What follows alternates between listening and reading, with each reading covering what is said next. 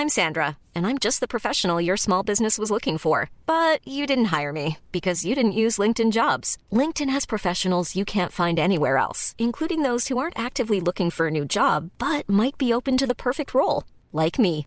In a given month, over 70% of LinkedIn users don't visit other leading job sites. So if you're not looking on LinkedIn, you'll miss out on great candidates like Sandra. Start hiring professionals like a professional. Post your free job on linkedin.com/people today.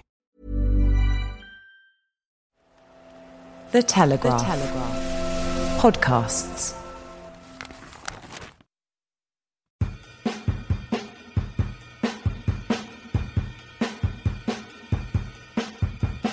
Does anyone notice anything different about my outfit? Oh, you've got something on your head. Yeah, not to go fishing, but do you like my hat? An exotic bird. I love your hat. Love your hat. Can only be described as jaunty. Especially in the context of the podcast studio, the hat is outstanding. I've had to put my headphones on creatively because I'm feeling so envious of your hat. I think you should wear those to Ascot. Well, it could still be arranged. I don't know if they're the right diameter. It could be a promotion for the Fashion Unzipped podcast. It's a bit Schiaparelli, you know. It is. I It's put them very over my surreal. ears, people, now because I did look ridiculous. Well, I have to say that even though we are at the Telegraph and we do have an image to maintain, hats are still not everyday accessories. I'm wearing one in honor of Royal Ascot, the festival of horse racing, champagne, and hats. I have to say, because Emily's American, this is like her doing English national costume. Yes, it's a total novelty for me. I love it. So I'm Emily Cronin, and this is Fashion Unzipped. With me in the studio are Bethan Holt, Charlie Gowans-Eglinton, and back after some globetrotting in the name of fashion, Lisa Armstrong. Welcome back, Lisa. Thank you.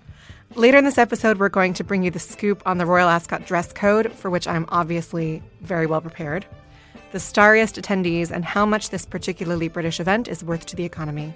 But before we get there, we've got lots of other cultural ground to cover, starting with your best excuse to wear a flower crown this summer. On Saturday, a new must-see exhibition opened at London's Victoria and Albert Museum. Frida Kahlo, making herself up, puts the artist's costumes and personal effects on display alongside portraits and original artworks. Although Kahlo is one of the most prominent female artists in history, I think it's fair to say that this show still included some surprises. Lisa, you visited Casa Azul in Mexico City. And what do you make of what you saw and what you have gathered about what's going on in the show? I haven't been to the V&A exhibition yet. I'm dying to go.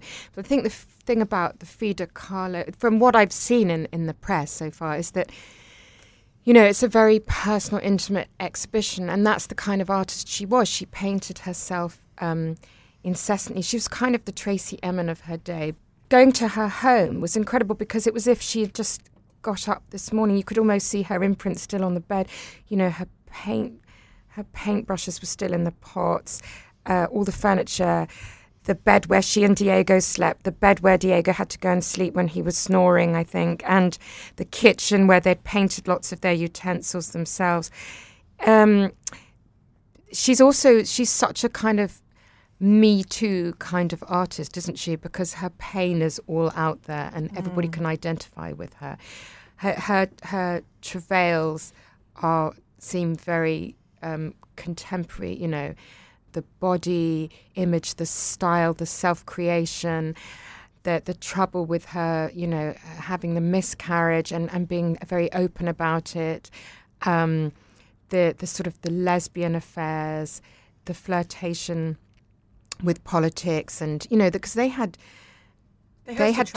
Trotsky came to stay with them in Mexico. He may even have lived with them for a while with his wife. There's something for everyone there in the Frida Kahlo story. She was really a confessional artist, but even knowing everything that we know, everything that she told us, I still found parts of the exhibition, which I know I'm the only one who's actually seen, but bear with me, quite harrowing. The early rooms have her medical corsets and some of her prostheses and you know, cases of makeup and prescriptions and pain medication, and there's even, you know, an excerpt from a note that she wrote to her doctor begging for more Demerol. And apparently he ripped up his prescription pad rather than succumb to giving her more. Did seeing all that, her backstory, give you a greater appreciation of her art? It did. I mean, so the way that the pace of the exhibition is such that you go down like a Majorelle blue hallway, or really a Casa Azul blue hallway, and it's the early life of Frida, you know, her family, putting everything into context. Then you get to the room with you know, the prosthetic leg with the hot pink boot and all of the medications and the corsets, and many of which she painted as a way to decorate, to make something decorative out of her pain.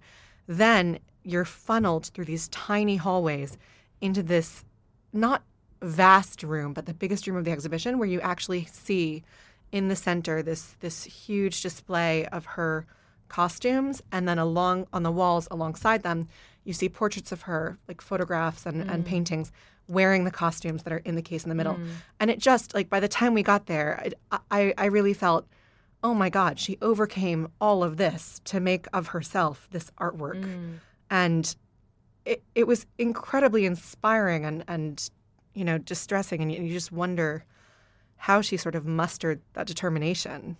I find her as a figure really fascinating, because I think, especially over the past few years, there has been this kind of tendency to, you know, on a very kind of basic, shallow level, to think Frida Kahlo, think style, for floral headband, you know, think embroidered dress. And I do wonder how many of those people who kind of have been inspired by that look would know that kind of that background to it. I mean, I'm sure plenty do, but it's interesting how she has, in a way, kind of transcended it. I think it's one thing reading it, and another thing being kind of confronted with these things. And I think the last time I saw kind of a lot of Frida Kahlo's work was the Tate Modern did that big retrospective that was in 2005, actually, with pieces from Madonna's personal collection. Yeah. And you know, that was a huge collection. It was an amazing exhibition,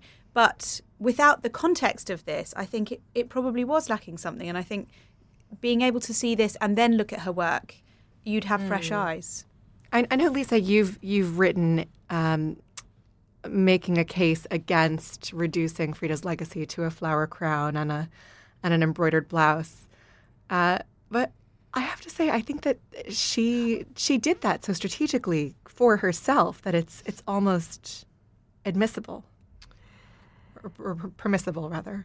Well, listen, I'm not saying you can't wear any of those things. I suppose I've got nothing against people wearing whatever they want, but it's the merchandising of it. If I get sent one more email from some naff brand saying, get the Frida look, you know, and it's probably been made by 5-year-olds, or maybe it hasn't been made by 5-year-olds, but the thing is, it's just crass. Leave it. She can wear that look because she invented that look. Mm-hmm. I mean, it was, some of it was taken from her heritage, but she put it through the Frida blender, and that's fine. I just don't want to see it reduced to a get the look. Do we want to see anything reduced to a get the look? Not really. I don't mind if something's conceived in utter crassness. Then I think I'm very happy to see it buried in utter crassness. But no, hands off Frida. Hands off Frida. I mean, at the preview, I did wonder how Frida would have felt about her clothes rather than her work being the focus of an exhibition. She did put so much effort into constructing her self-image, but would she disown that? Would she say, no, you're focusing on the wrong thing? Or would she say, yeah, I'm glad you noticed what I did there? If only she were here to answer that question. Only. Well, she might argue that she was her own greatest artwork. If you haven't booked your tickets to see Frida at the V&A, chances are it's because you've been tethered to your TV watching the World Cup, or more likely, dare I say, Love Island. Charlie, for the uninitiated, can you tell us what it's all about? Yep, here I am with the lowbrow. Basically, the premise is that young singletons pair up into mostly heterosexual couples, and after 8 weeks sharing beds in a villa in Mallorca, public vote for their favourite couple to win $50,000. The Mediterranean waters are muddied somewhat by the arrival of new singletons at the villa and subsequent recouplings and Big Brother-style evictions for third wheels. I mean, why has this become such a sensation?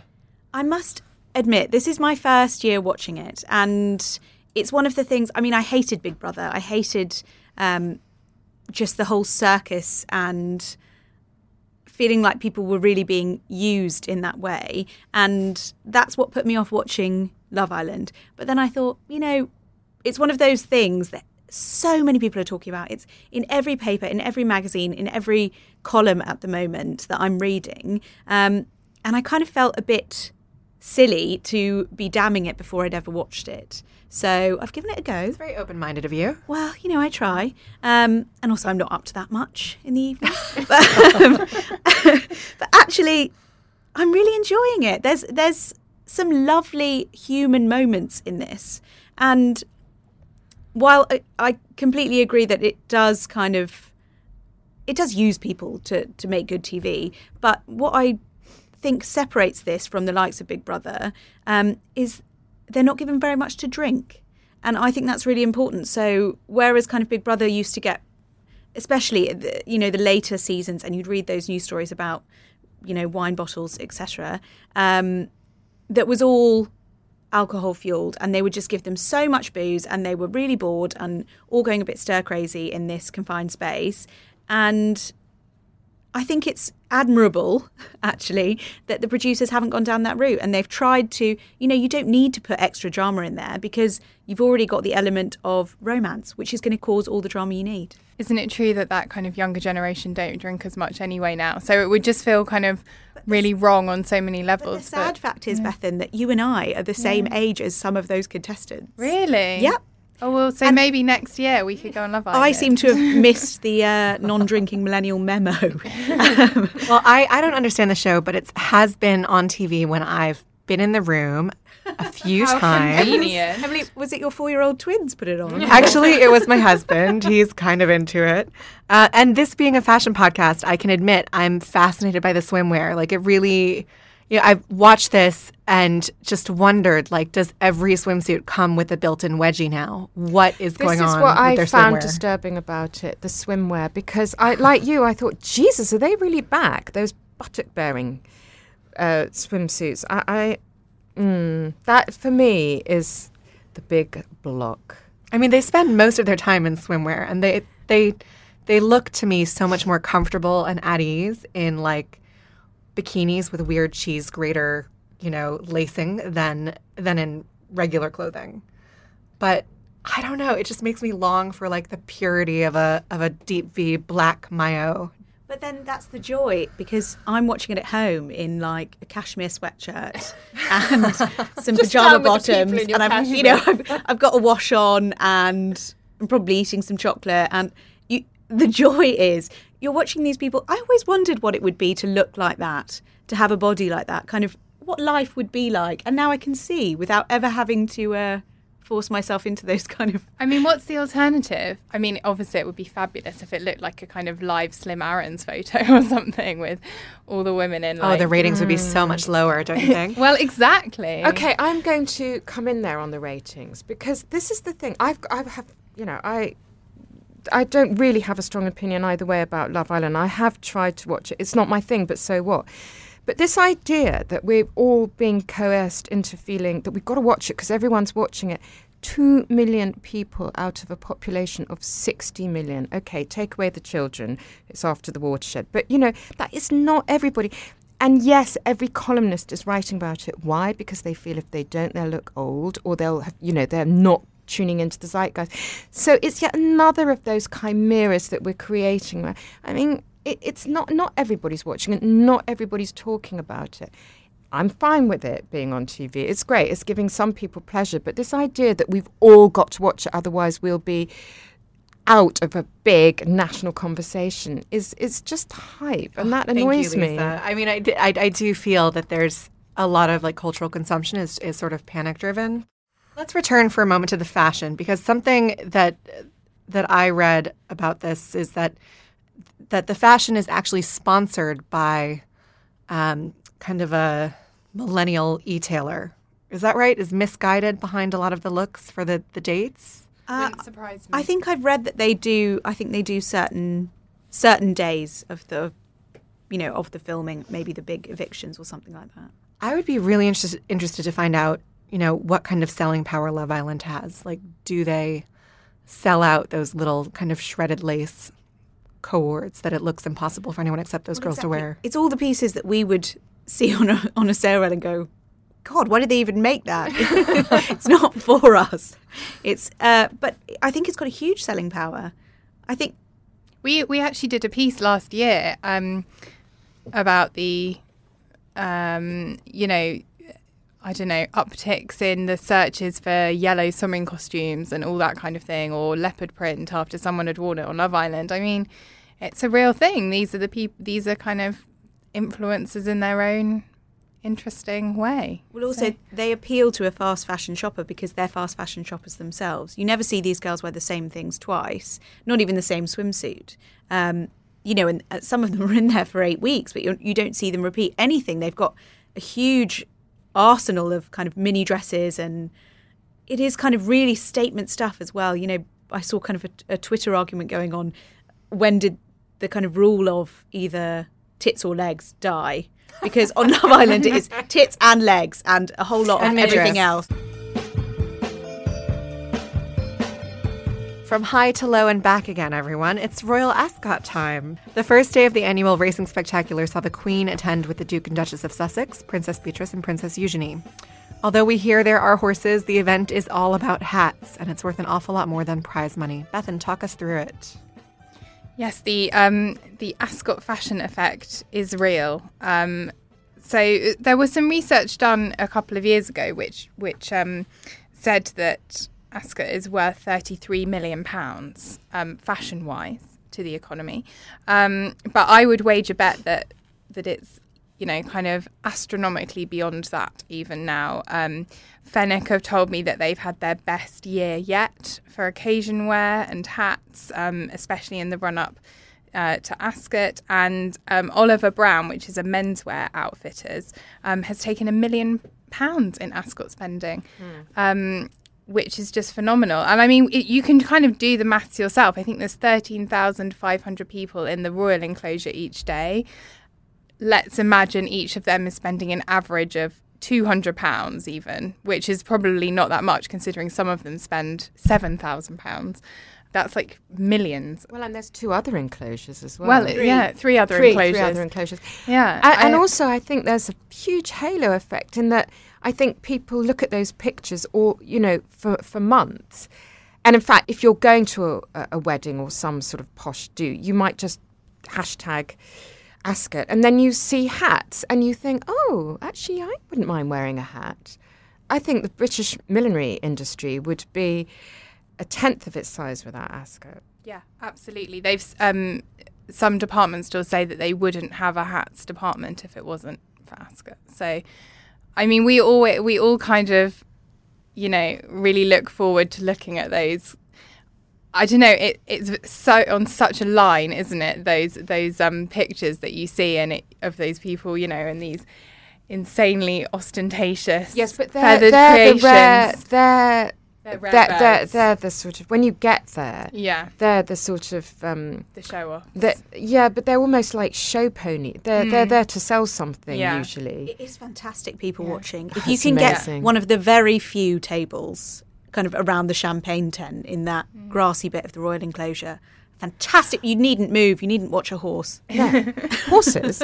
Also, don't you feel that after quite a long time of being maybe it's a little bit naff or ridiculous, Ascot's become quite fashionable again? And I don't know whether it's the Meghan Markle / Duchess of Cambridge effect, but that way of dressing, you used to feel if you had to go to Ascot. When I was first at the Telegraph and I would get packed off there as a sort of work thing, I almost would feel as though I was wearing fancy dress because it was so different from what was going on in fashion. But now fashion and Ascot, there's this a Venn diagram where they're sort of meeting. And we saw that at the royal wedding as well in May. All those beautiful floral long dresses, and you just stick a little hat on with that, and you're sort of you're ready to go. And that's apart from the hat, that's a fashion look. Actually, there were loads of hats at the shows. There were head coverings of every kind, including more traditional hats. I mean, I know in the US, hat wearing isn't such a big thing. Right. It sort of feels like you said, like I'm an English national costume, and I know I'm sitting in a room with Ascot veterans.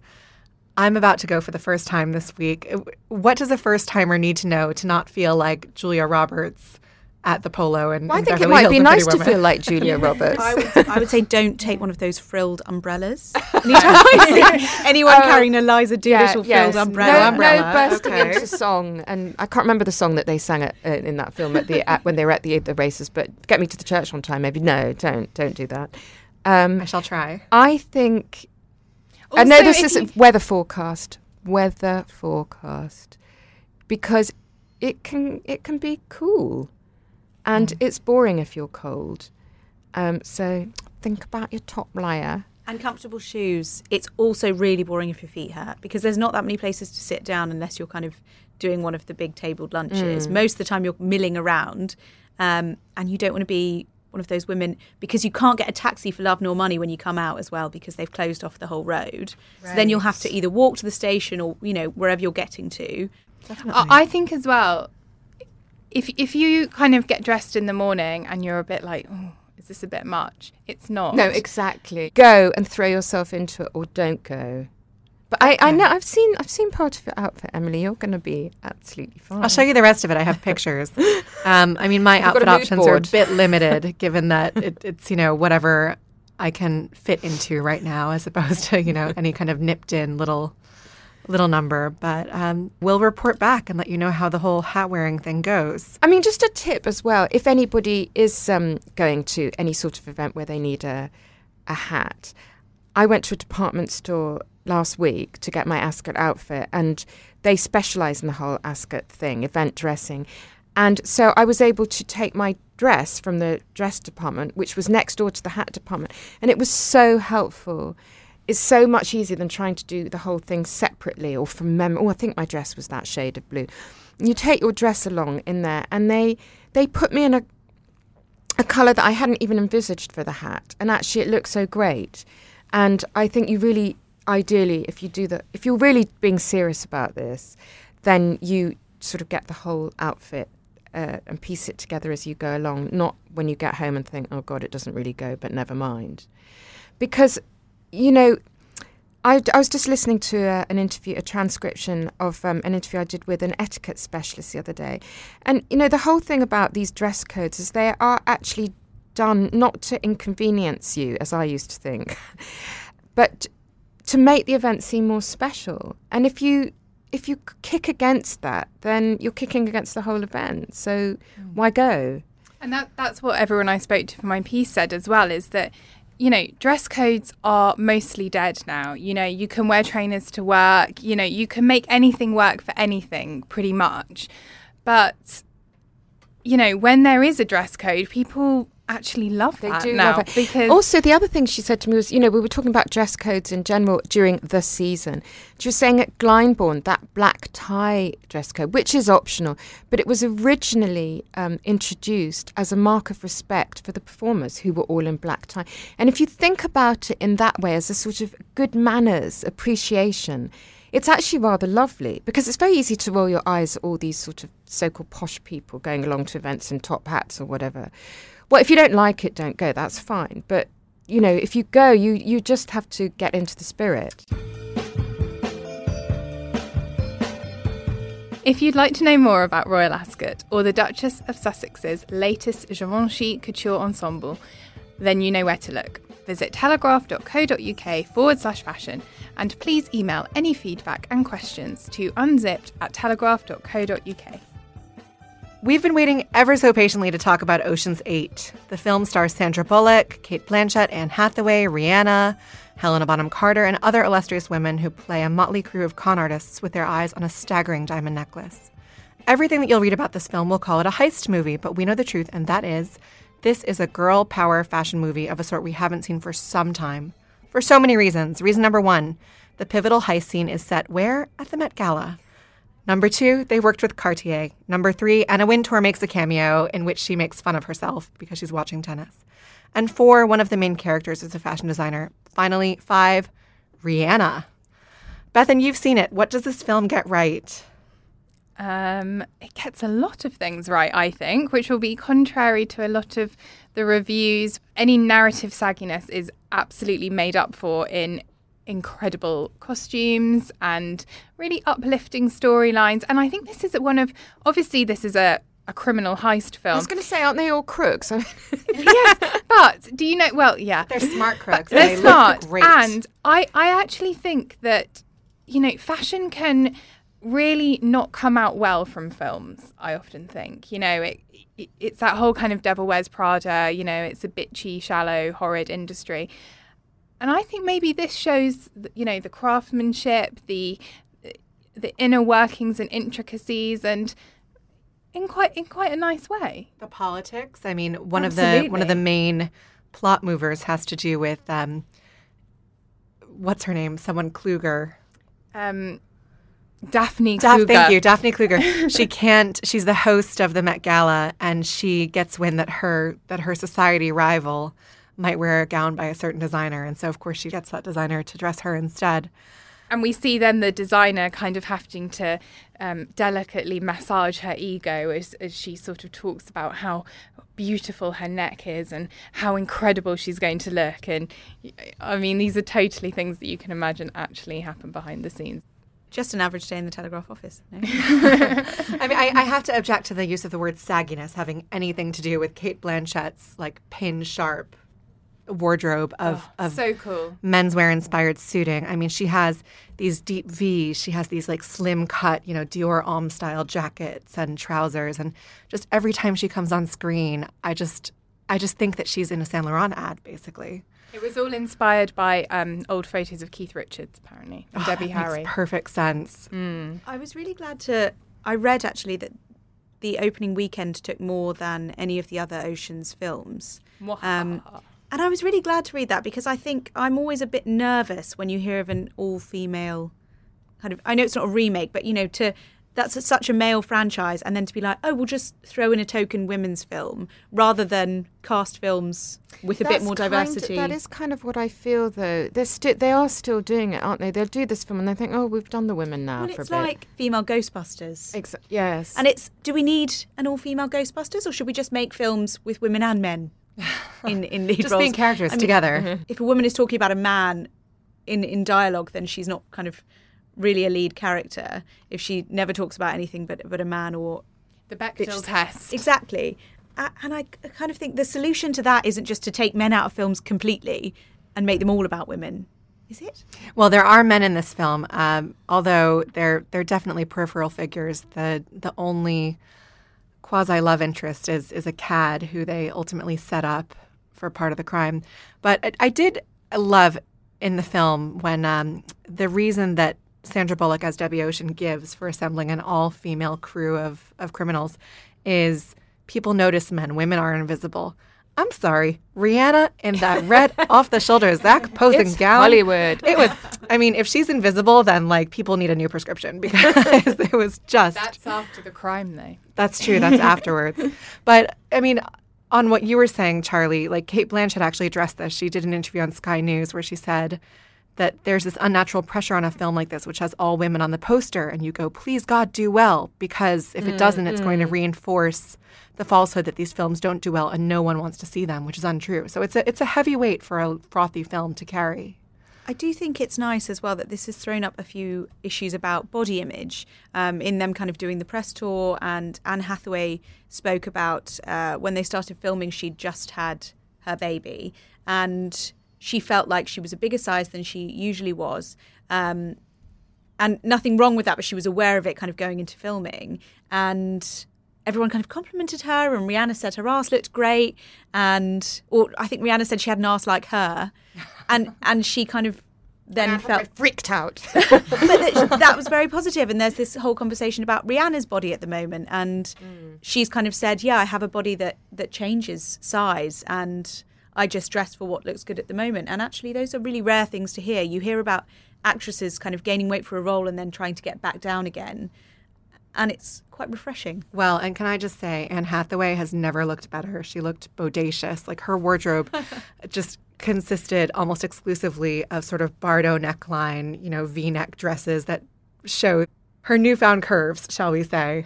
They featured prominently in many, many scenes. And I loved her in this. I don't love her in everything, but she just leaned into the diva-ness of the role and looked like she was having a great time.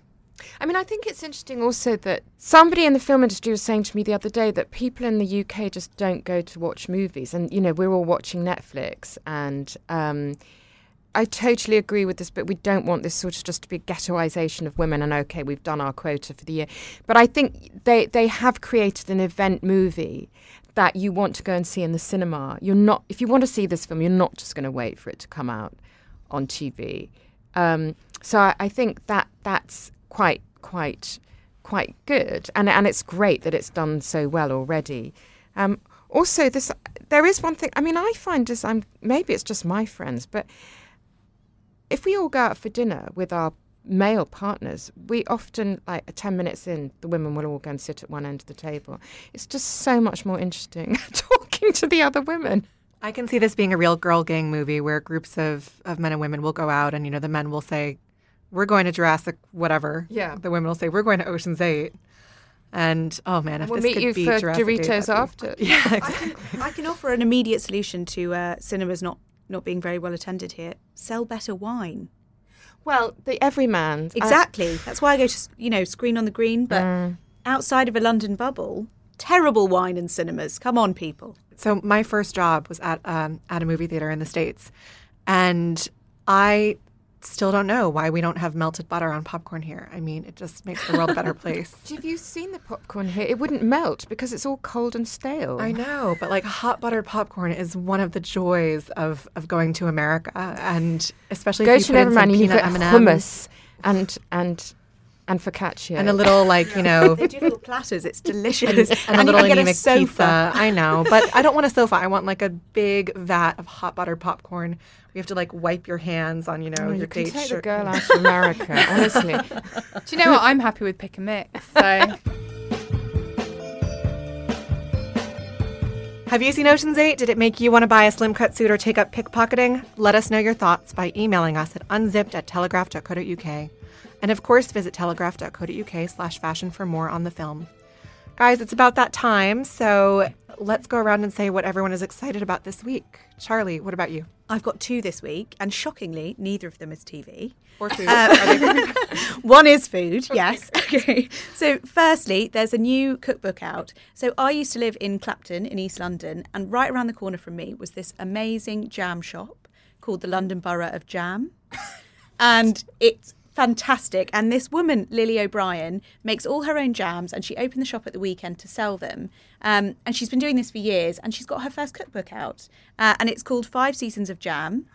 Speciality Is it all stores. jam? It's all jam. Don't pull that face. I mean, she used How to... many jams can you make? Do Emily, you really need a whole so cookbook? many jams, Emily. I used to go in there because she'd What make can her you own do with the jams, donuts then? and fill them Yeah, with but the jam. once you've Oh, done the that's donut good. and the jam on toast and scones, then what? Just a spoon if you're me.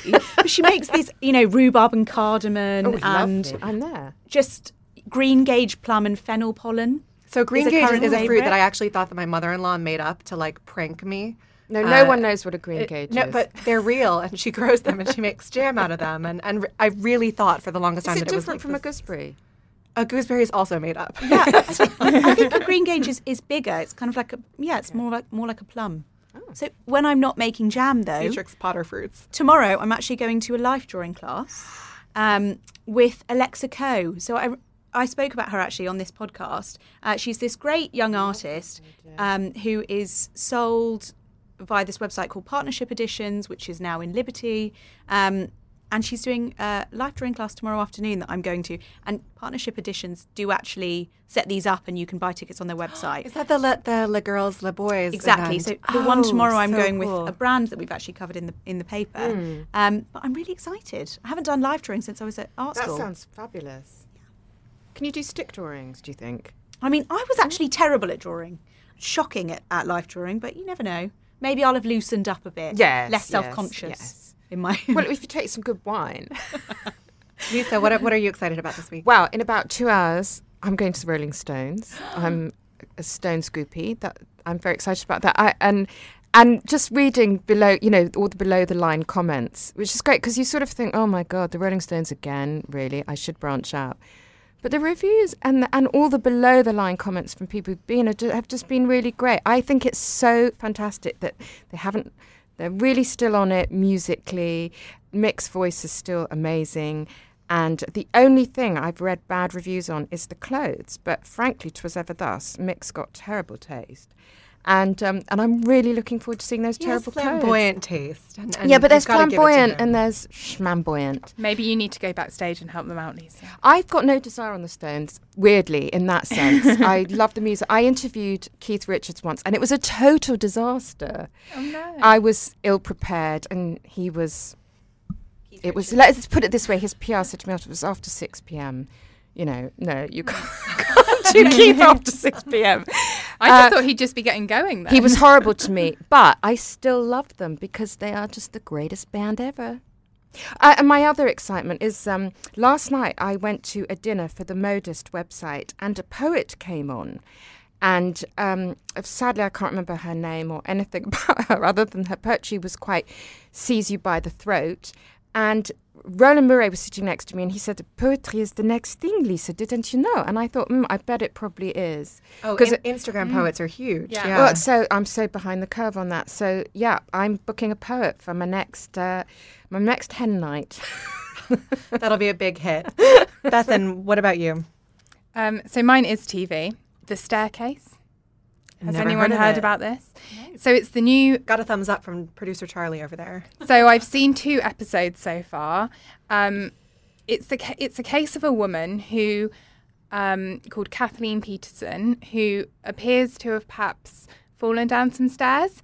And Or it's did all she? about whether she did or did not fall down the stairs. And her, the prime suspect, if she did not in fact fall down the stairs, is her husband Michael. And lots of skeletons are coming out of his closet. And I am absolutely enthralled and would like to be binge watching it right now.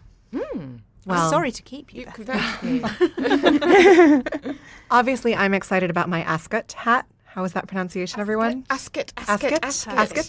But speaking of skeletons coming out of the closet, what I'm really excited about is Coco.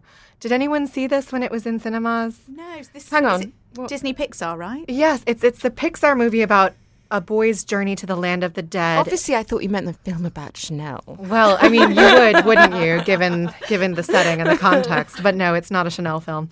I don't even know why I knew. I don't have children. Well, no, the thing is, it is a kid's movie, but it's quite intense. I wouldn't show it to my 4.5-year-olds. It's about a boy's journey to the land of the dead in search of his ancestors on Dia de los Muertos, and it is so beautiful and it is so earnest. It has. I have to say, I watched it through tears, and I haven't been able to stop thinking about it since.